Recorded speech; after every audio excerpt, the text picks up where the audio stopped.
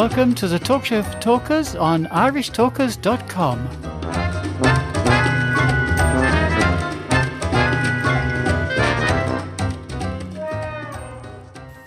Hello, Toastmasters, would-be Toastmasters, listeners and friends. You're very welcome to the Talk Show for Talkers on irishtalkers.com. Our email address is info@irishtalkers.com. You can also find us on Facebook as the Talk Show for Talkers. And we always look forward to your comments, your questions, feedback. Indeed, we regard it as evaluations. So please contact us if you have anything to let us know about. You can also listen to previous shows on our website, irishtalkers.com. And we also publish the Public Speaking Weekly. This is a roundup of links from the internet, all about Toastmasters, public speaking, confidence, leadership, contests, humorous speech, table topics, chief judge, contest chair. Anything you want to know about Toastmasters, we touch on it in our newspaper link. My name is Ted Malamphy, and I'm joined again this week by the prolific, persuasive, passionate Paul O'Mahony. Well, listeners, it's a pleasure to have the opportunity to be with you again this week. Thank you, Paul. And of course, we also have the mercurial, multifaceted, multitasking, mindful, motivating Maura O'Brien.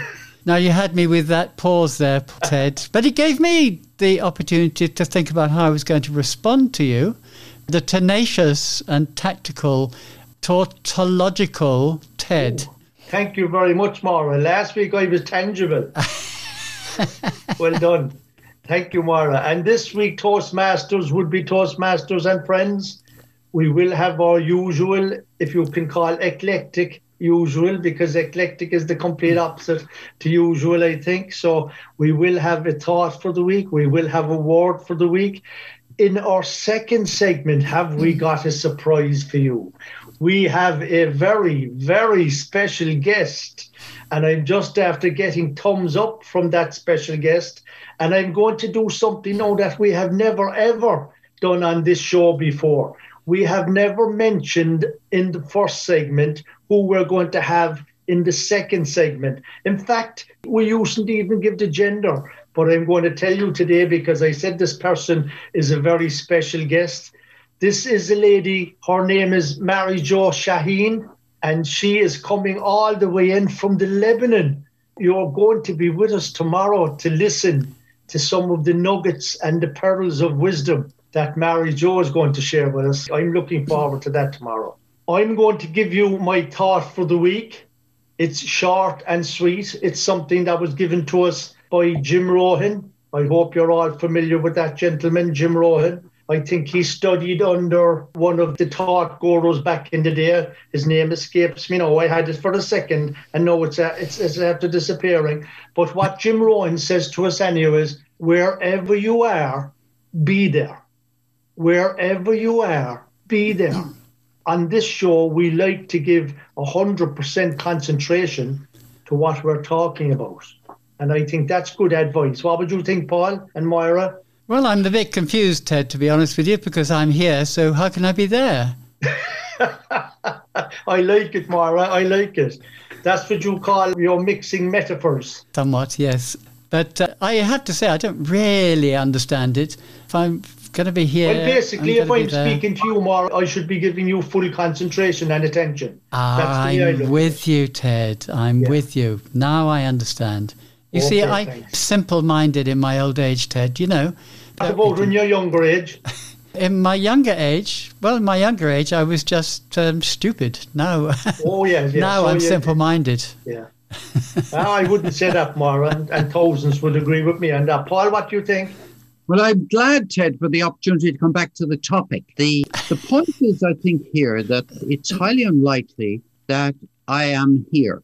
And the reason is that while I'm here talking with you all, and I'm looking forward to doing that, from time to time, other things flash through my mind. Memories of what you were like last week in comparison with what you're like this week. Memories of previous conversations about the Lebanon. Memories of what Moira was doing 10 minutes ago. So I'm not fully here. And I think Jim Rohn is encouraging people to be in the place where they are. And I think you rightly call it to pay attention. But I think Jim Rohn is talking about a degree of attention which is subject to the notion of continuous improvement, because it is very unlikely you're going to meet anyone in your normal travels around society who is ever going to be with you to the exclusion of everything else. Nearly everybody has something else on their mind. And that's the challenge that every single speaker faces, which is, how can I get people to be here today, now? And it's very difficult. Yeah, it's great advice for Toastmasters, or being a member of Toastmasters, isn't it? Yeah, it's a good point. Be in the moment. Don't be living in the past, and don't be trying to project to the future. Be in the moment. Well, being in the moment is something that is very much, promoted to Toastmasters, or to any person who is giving any sort of speech, as being a way to be more authentic. It's a terrible cliche that's used all the time. It's become so common that definitely you should never mention it in a speech. And there have got to be 7 or 8 better ways of talking about being in the so-called moment, because it doesn't really clarify what it means. Toastmasters are in audiences.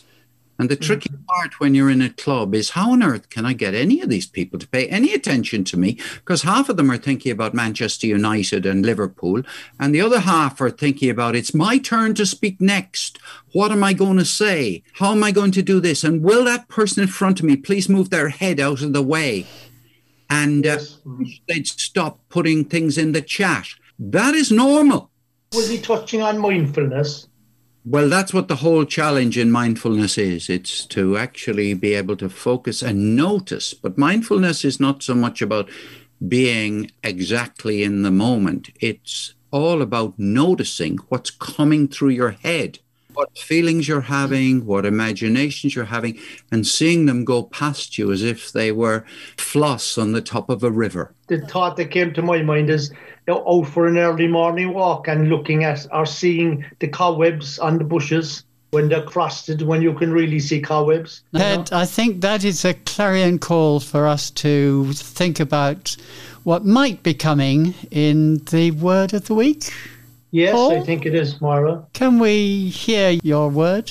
Moira, you specialize in segues. Absolutely fantastic there. Yes, the word of the week, listeners, is clarion. So let me first of all spell it for you. Clarion. There used to be a hotel in Cork called the Clarion. Anyway, it's called clarion. And it's a medieval trumpet. A medieval trumpet with clear, shrill tones, not an instrument that we find very often in modern orchestras, but it is a trumpet, and it's a noun. It's also an adjective, and it's much more useful to you listeners as an adjective, because unless you're a musician, you're hardly likely to be looking for a medieval instrument, or unless you're a curator in a museum. So let's assume you're neither a curator of musical instruments. So it's an adjective, and it's a word which you wouldn't come across unless you were a pretty fluent speaker of English, because it has many meanings.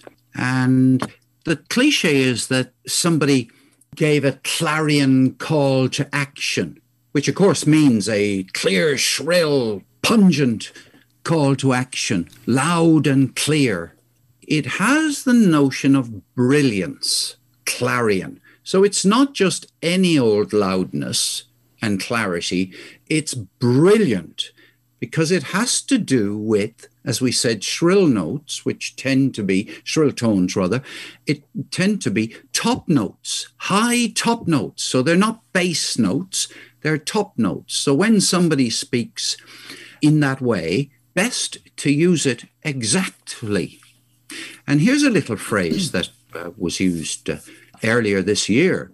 Out of the din, out of the fog, out of the noise, here's a heads up, a clarion call, a positive moment to note. So it's something that's striking. Just imagine a bell, one of these bells in a cathedral, being struck, a high-pitched bell. So that'll give you an idea. Now, let me ask you both a question, guys. When do you think this word entered the English language? Ted, when did it enter the English language? Clarion. 15th century, I'd say. Wrong? I would say around Shakespeare's time, which is what? Wrong? Okay. I love saying wrong because it's not an evaluative word. It's basically a judgmental word, isn't it? 14th century word. In terms of its use, and medieval was the clue because it's a medieval bell, therefore it had to be used back in medieval times. So it's a 14th century word, but the clarion call to action came into the English language at the start of the 19th century. Now, you may or may not be interested in using the word.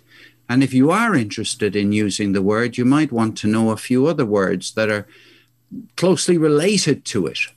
You might want to come up with a synonym. Any suggestions, guys, on what might be a synonym for the word? Saxophone. Oh, that's a good joke. Cornet. Joke. A bell. A synonym for the adjective. Let's take it for an adjective. What would be? Clarion. Yeah, a clarion call. Yeah. A loud call. A vociferous call. Oh, yes. Well, An angelic call. Sonorous. Sonorous, that's a good one. Sonorous is nice. Piercing, resounding, clangorous. Now there's one, clangorous. Ear-splitting. Mm-hmm. The reason I said angelic is that I have seen pictures of angels with the clarion as a trumpet, and they're using it. In fact, on top of St. Finbarr's Cathedral in Cork, there are angels up there on top at the entrance, up over the entrance with the clarions. Very good. Ted, you work for the tourist board. There are lots of people coming to Cork to see those angels. Yes, that's true. I think we've had enough of a clarion call today. What do you think, guys? I think so, yeah. I think we should put out a call for the next segment, which is going to come up in 24 hours' time, less 15 minutes or so, give or take. At that time, we will be introducing our next and most important guest, who is going to be joining us from the Lebanon. We'll see you then.